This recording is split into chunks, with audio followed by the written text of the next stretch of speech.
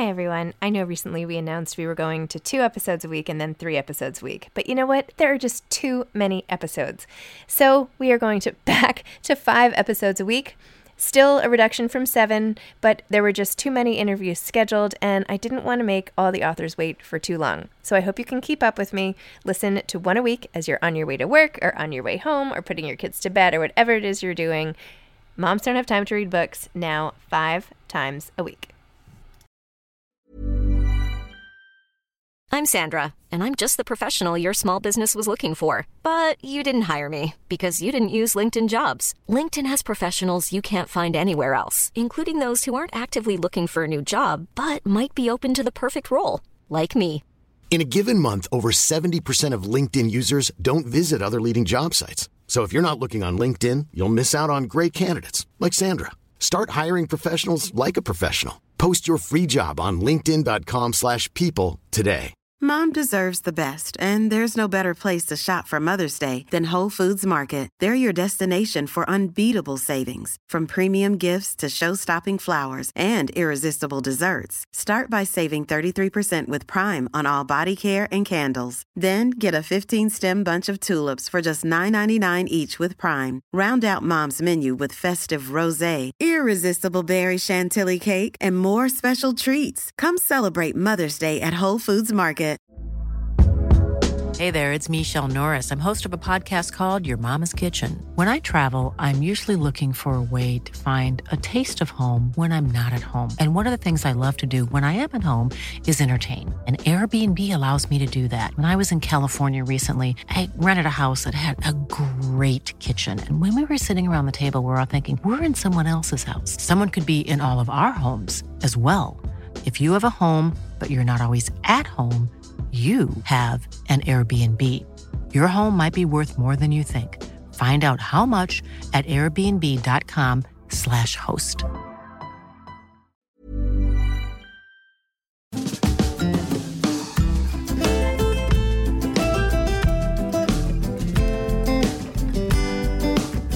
Hi, I'm Zibby Owens, and you're listening to the award-winning podcast, Moms Don't Have Time to Read Books. Please sign up for my newsletter at zibbyowens.com for updates on podcast guests and lots of live events. Today's podcast has been sponsored by Libro.fm audiobooks. Libro, Libro.fm, lets you purchase audiobooks directly from your favorite local bookstore. You can pick from more than 150,000 audiobooks, including New York Times bestsellers and recommendations from booksellers around the country. With Libro FM, you'll get the same audiobooks at the same price as the largest audiobook company out there, but you'll be part of a much different story, one that supports community. If you're new to audiobooks, they're the perfect way to get more books into your busy life. Listen during your commute, while doing chores, walking the dog, or just relaxing at home. All you need is a smartphone and the free Libro.fm app. If you already love audiobooks and don't know what to listen to next, check out the recommendations and curated lists from people like me who know books best, and also from local booksellers. You can go on Libro.fm playlists and look at the Moms Don't Have Time to Read Books playlist and go from there. If you enter code ZIBBY, Z-I-B-B-Y, at checkout, you'll get 3 audiobooks for the price of 1. So please check it out, Z-I-B-B-Y, 3 audiobooks for the price of 1. I'm here today with Meng Jin, who is the debut author of Little Gods. A Kundiman Fellow, she is a graduate of Harvard University and Hunter College. She currently lives in San Francisco. So welcome, Meng. Thanks so much for coming on Moms Don't Have Time to Read Books. Thank you so much for having me. I'm so excited to discuss Little Gods, which was beautifully written. Like from the very first page, I just was drawn in immediately by your writing style and the things you were telling and the way that you told it. So I'm delighted to get to talk to you about it. Thank you so much for reading the book at all and also for those kind words. Oh, we were just talking about covers. I also happen to love your book cover. Not that you judge a book by its cover, but it's a pretty awesome cover. I love Do you the love cover it as well. Yeah, I was so thrilled when I saw it. So just to describe what I'm talking about, Little Gods, how do I even describe this? It's like a red with a little dark purple and some scattered gold dots. So go Google it or something. But when you're buying it, you can see the title. It's Little Gods. It's a great cover. So very captivating and very reflective of sort of the interest that the book will take you away with as you read it. Yeah, one of my friends said that the dots invoked mathematics, which I could kind of see, and I like thinking about that. Interesting. Yeah. I like it. So first of all, tell us what Little Gods is about. Yeah. So Little Gods is a story about migrations through time, place, and class. And it is centered around a Chinese woman physicist named Su Lan.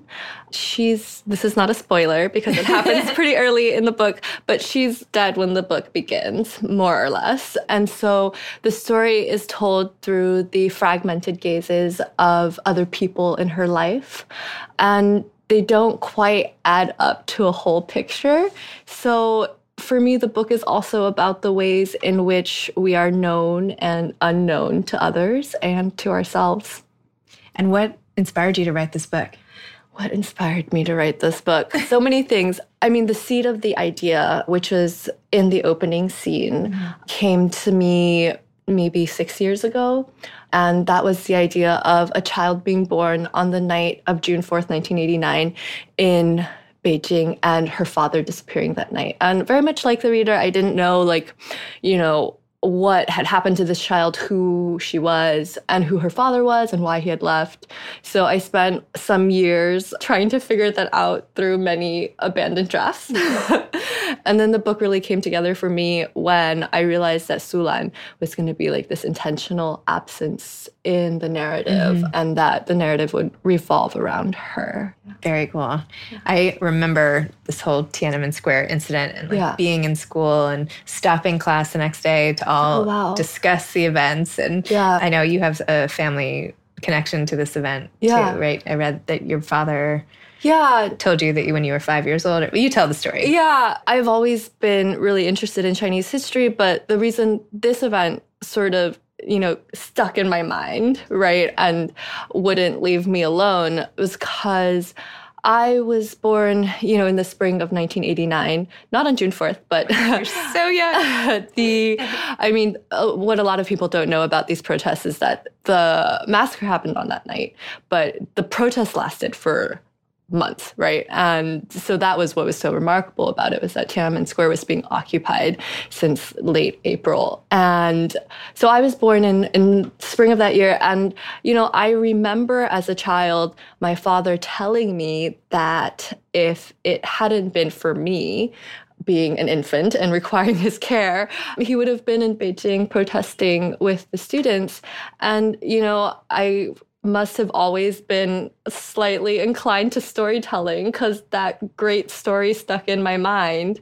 And I began to imagine, that my birth had saved his life.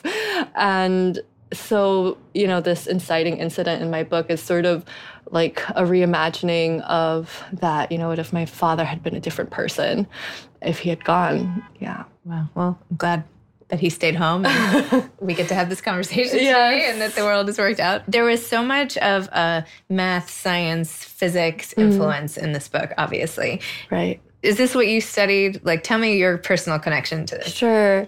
Yeah, I studied physics when I started college. I wanted to be a physics major, but I abandoned it pretty quickly because I realized that I was more interested in the conceptual elements of physics than in doing problem sets every week for my classes. And also the physics classes were in really ugly classrooms and the humanities classes were in beautiful classrooms. So I started gravitating towards the humanities when I was in college. But I still love physics, and I love while I was writing this book, I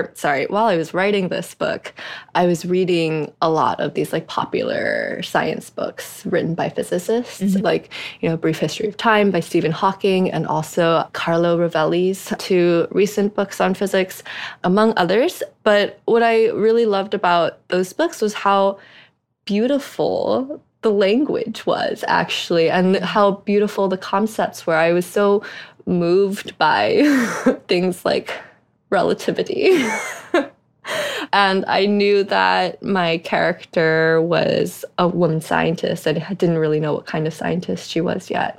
But I decided to try making her a physicist because I was so interested by these ideas. And once I did that, the physics ideas and the sort of metaphorical potentials that they opened up just seemed to jive really well with the other themes in the book, like loss and grief and time, of course. And I love how much passion Sulan had for physics, right? The way you described it, that she couldn't wait to get back to it. And even after I don't want to give anything away, but that it was something so sort of deep in her soul and that really just set her soul aflame to just get back in it and do it some more. Do you feel like that, A, about physics, B, about writing? Yeah, I mean... C, neither. D, both. The correct answer is B. The reason I didn't end up going into physics was because I didn't feel that way about physics. And I sort of, I loved it and I thought certain concepts were beautiful, but I was like, I feel like I would be better at physics if I had this burning desire to finish my problem sets every week. Yeah, but I definitely feel that way about writing. And I do think, it's a very astute question because those parts where I write about Sulan's passion for physics, I'm definitely translating some of my own experience as a writer. It's hard to capture that without feeling it about something, right? Yeah. It's hard to imagine that somebody feels that excited if you don't actually feel excited about something. Yeah. And so I actually rewrote a lot of that section in the beginning when right after Tiananmen Square, when she's sort of depressed and can't do anything and then gets back into physics after the 2016 election, because I had an experience with my novel after the 2016 election in which I was just very disillusioned with art and wondered why we were making art at all. Why would someone read a book when we should all just be on the streets? And part of finding and feeling like myself again was reminding myself why literature was important to me.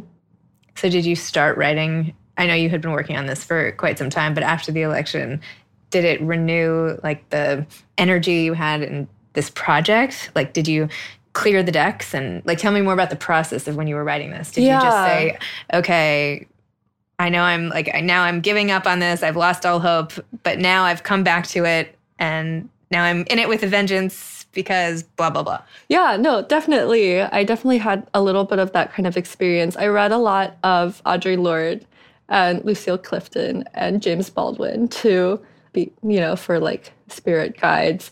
And there's an Audre Lorde quote about self-care and how survival is an act of resistance. And that definitely was on my mind when I found my way back into the book.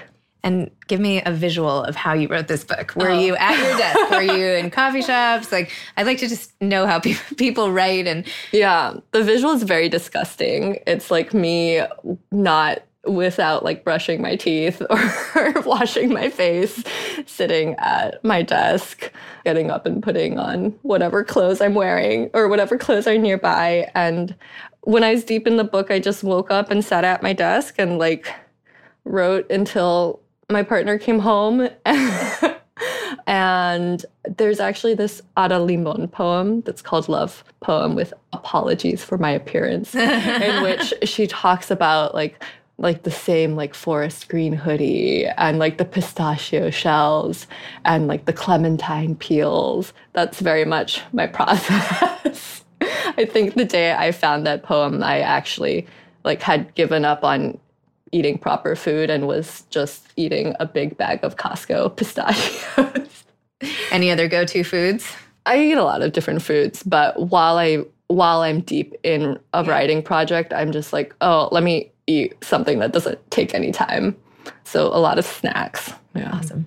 I don't usually ask that question. I don't know. But thank you for the pistachios. That's interesting. I don't know why. I feel like when I can visualize an author and what they're doing, somehow it forms the book in some way, but maybe not. A lot can happen in 3 years. Like a chatbot may be your new best friend. But what won't change? Needing health insurance. United Healthcare Tri-Term Medical Plans, underwritten by Golden Rule Insurance Company, offer flexible, budget-friendly coverage that lasts nearly 3 years in some states. Learn more at uh1.com. Hey, I'm Ryan Reynolds. At Mint Mobile, we like to do the opposite of what Big Wireless does. They charge you a lot. We charge you a little. So naturally, when they announced they'd be raising their prices due to inflation, we decided to deflate our prices due to not hating you. That's right. We're cutting the price of Mint Unlimited from $30 a month to just $15 a month. Give it a try at mintmobile.com/switch. $45 up front for 3 months plus taxes and fees. Promo rate for new customers for limited time. Unlimited more than 40 gigabytes per month slows. Full terms at mintmobile.com.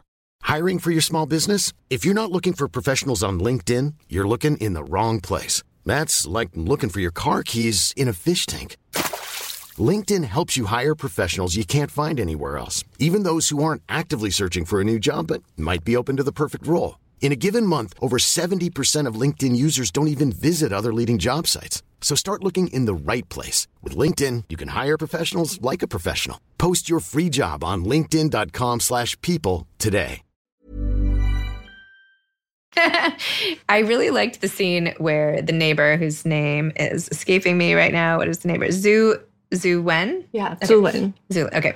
She does not want to leave her apartment. Right. The Chinese developers are banging down the door, increasing their offers to get her to move. Right. Her husband has passed away a while ago and had been blind and then died and is visiting her as a spirit. And right. she feels like, if I move, how will the spirit ever find me? Right. Which is such an interesting thing in and of itself. Yeah. Because the spirit, the idea of believing in the spirit to begin with is already a lot of leaps of the imagination. Like, I don't know, maybe spirits know when you move. Who knows? Like, right. Anyway, she didn't feel that way. And she had a whole altar and she was set in her ways and refused to move in that moment for that reason. So tell me a little more about that. And if you've had experience yourself with those types of, I mean, you described it in such a visual way. I feel like you almost like could have put a photograph of the altar in the book because I can see it so well in my mind. Yeah. Yeah. I unfortunately have not had any encounters with the spirit world myself. I mean, the actual altar even. I didn't think about this. I mean, I should have asked that. That's actually more interesting. Okay. So you didn't have, I mean, like,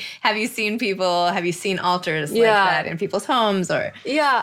I mean, altars for the dead are very common in Chinese homes. So like in any of my family homes, it's very simple usually, not as intense as the one that I described in the book. Yeah, it's usually a photograph of the deceased with a little pot for incense and like maybe some fruit or flowers.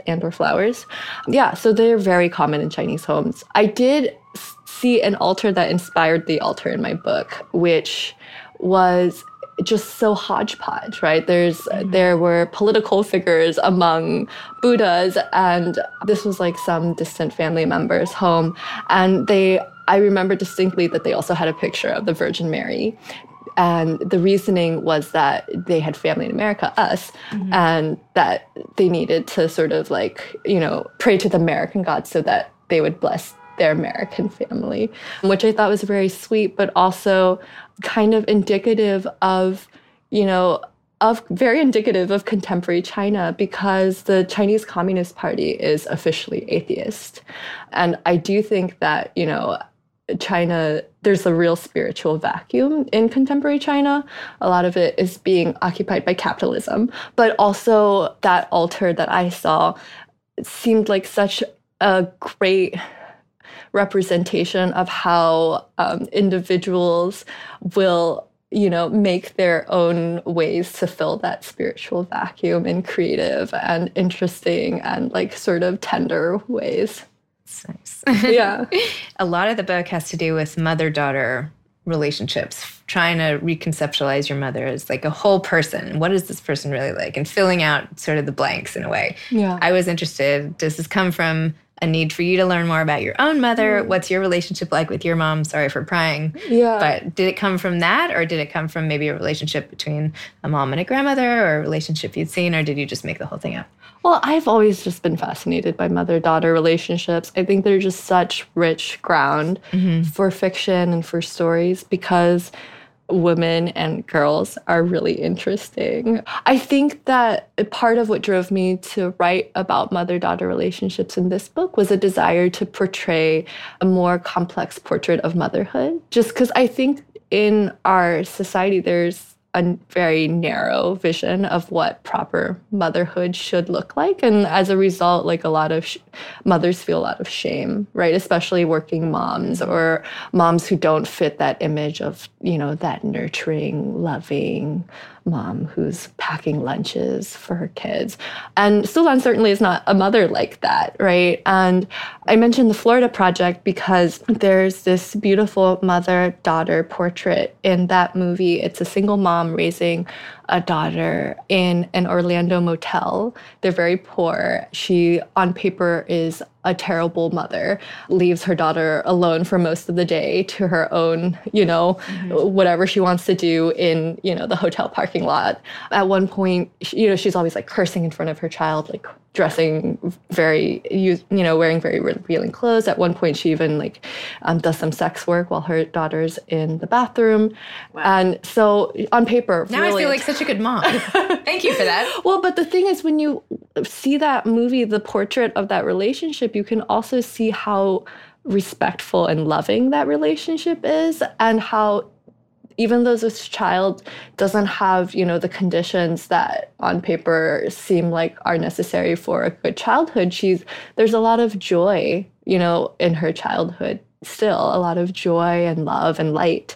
And so when the state intervenes to deem that the mother is not fit to take care of her child, as a viewer, felt heartbroken for that family and that separation. And I think in my book, I wanted to also write about a relationship that on paper might, a mother who on paper might look like a bad mother, but to complicate that, right? And present another image of what motherhood might look like. I saw a movie somewhat similar to that a long time ago. I feel like it was Susan Sarandon, and I want to say it was like a young Natalie Portman, and they lived in motels and kept getting evicted everywhere. And anyway, I'm going to look it up and send it to you. Yeah, totally. I'd love that's to another, just like the two of them, single mom, complicated situation. But I don't know, it reminds me of that. We can swap our movie recommendations. Yeah. I'll send you my Netflix queue or whatever. Yeah. And your mom, though, do you want to talk about that? Or would you prefer not to? Well, I don't really have permission from her. I feel like it's her life, right? Yeah. And what if she hears this and is upset about the way I portrayed her? Totally. I mean, my mom would probably be upset. So yeah. So we'll leave our moms out of this. Yeah. But okay, good to know. What is coming next for you after this beautiful book? I'm working on a second novel. Okay. I feel like I don't like to talk about it too much because I feel like a lot of it can dissipate the energy and desire to write when you talk about it. So if I bottle in all my feelings about my second book, it'll come out on the page better. So I'm writing a second book. But I'm also working on short stories. There's a short story that's very close to my heart and hard to write that I'm spinning around in the back of my head. Oh, I can't wait for that one. Yeah. Do you outline? What's your process? When you have it sounds like you don't. I'm going to take a guess, but it sounds like all of this lives in your head and you mix it all up with all of this energy and it comes out beautifully. Do you do any outlining? Do you have a general sense when you start of where you're going or the ending, or are you more character driven? How did you craft it? Yeah. Well, I mean, this book was about the absence of them. Anyway. No. I mean, this book, I did so many different things because I started writing it before I knew how to write anything, right? So part of writing this book was also figuring out who I was as a writer and how I wrote. And by the end, I did a lot of outlining and drafting in the beginning. But by the end, I figured out that I was more of an intuitive writer. And so by the last drafts, I actually started the drafts on a blank page and would just write without feeling beholden to the former drafts because I felt like the story would come out more organically that way and elegantly, I hope. How did you learn it all trial and error? Did you take classes? Did you have people reading your book? Did you? Everything. All of it? Yeah. Whatever works. Okay. Whatever works. But now I think part of writing this book was figuring out that if you have a sense of, or if I have a sense of where a story is going and where it's starting, and especially for me, it's important to have a sense of how it's going to feel. The way the words move on the page or the way the sentences move. If I can if I can start hearing that in my head, then I know it's okay, now I can start writing. Interesting. Yeah. Because there's something almost musical about it, right? The way your sentences are, I'm not going to describe it well, but I don't know. It's very lyrical. Oh, thank you. Maybe I'll throw that word out there. Thank you. That's very kind.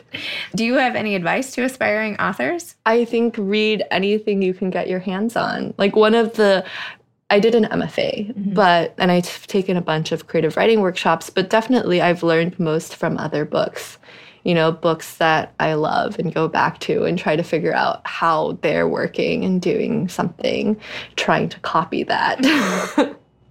Yeah. So read anything you can get your hands on, find out what you love, and find out, what, and also don't be afraid to do the thing that's failing, because if it's failing, it's probably because it's harder to do and more interesting. How do you pull yourself off the ground after you finish a draft and then you decide, you know what, I'm throwing this out and starting again? Like, what is it that gives you the drive to just try again? Is it the passion for the writing? Like, how what made you not give up on this book and maybe 10,000 other people who started a book like this and then didn't finish it? I always wonder that. Yeah. I mean, I think that the story didn't let me go until I figured out how to tell it right, if that makes sense. Like, by the end of the draft, like by the final drafts, I did feel like I'd been released. Like, it's a problem you were trying to solve. Right. Like, you kept trying to figure out the answer. Yeah. Or like untie a knot. Or like get rid of some like cloud in my head. So it's less drive and determination and more just like getting an annoying knot out of the way. Yeah. Okay. But it's also, I mean, for me, when I'm writing well, it's so pleasurable. Like, there's nothing better. So also that. That's nice. Yes. Well, it sounds like you picked the right job then. Yes. Well, thank you so much for coming on Moms Don't Have Time to Read Books and for sharing your story and for writing this beautiful novel. Thank you so much for having me. You're It's been a pleasure. You've been listening to Moms Don't Have Time to Read Books with Zibby Owens. Please make sure to sign up for my newsletter at zibbyowens.com to get more updates about episodes like these and also lots of live events. Thanks to Libro FM for sponsoring today's episode. Remember to go to Libro FM, libro.fm, to get your next audiobook, support a local bookseller, and enter code Zibby for 3 audiobooks for the price of 1. You can follow me on Instagram at Moms Don't Have Time to Read Books. Thanks so much to Steve and Ryan at Texture Sound for the sound editing. And thank you to Morning Moon Productions for providing this fantastic intro and outro music. Thanks for listening. You could always email me at zibby@zibbyowens.com.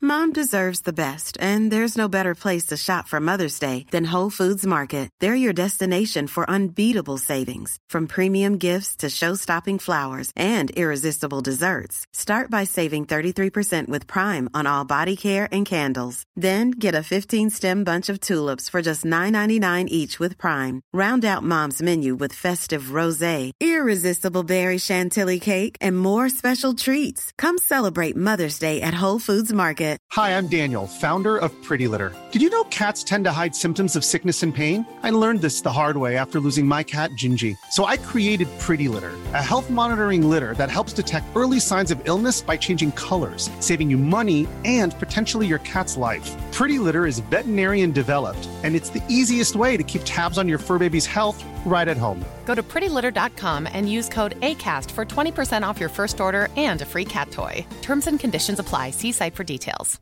Imagine the softest sheets you've ever felt. Now imagine them getting even softer over time. That's what you'll feel with Boll & Branch's organic cotton sheets. In a recent customer survey, 96% replied that Boll & Branch sheets get softer with every wash. Start getting your best night's sleep in these sheets that get softer and softer for years to come. Try their sheets with a 30-night guarantee. Plus, get 15% off your first order at bollandbranch.com. Code BUTTERY. Exclusions apply. See site for details.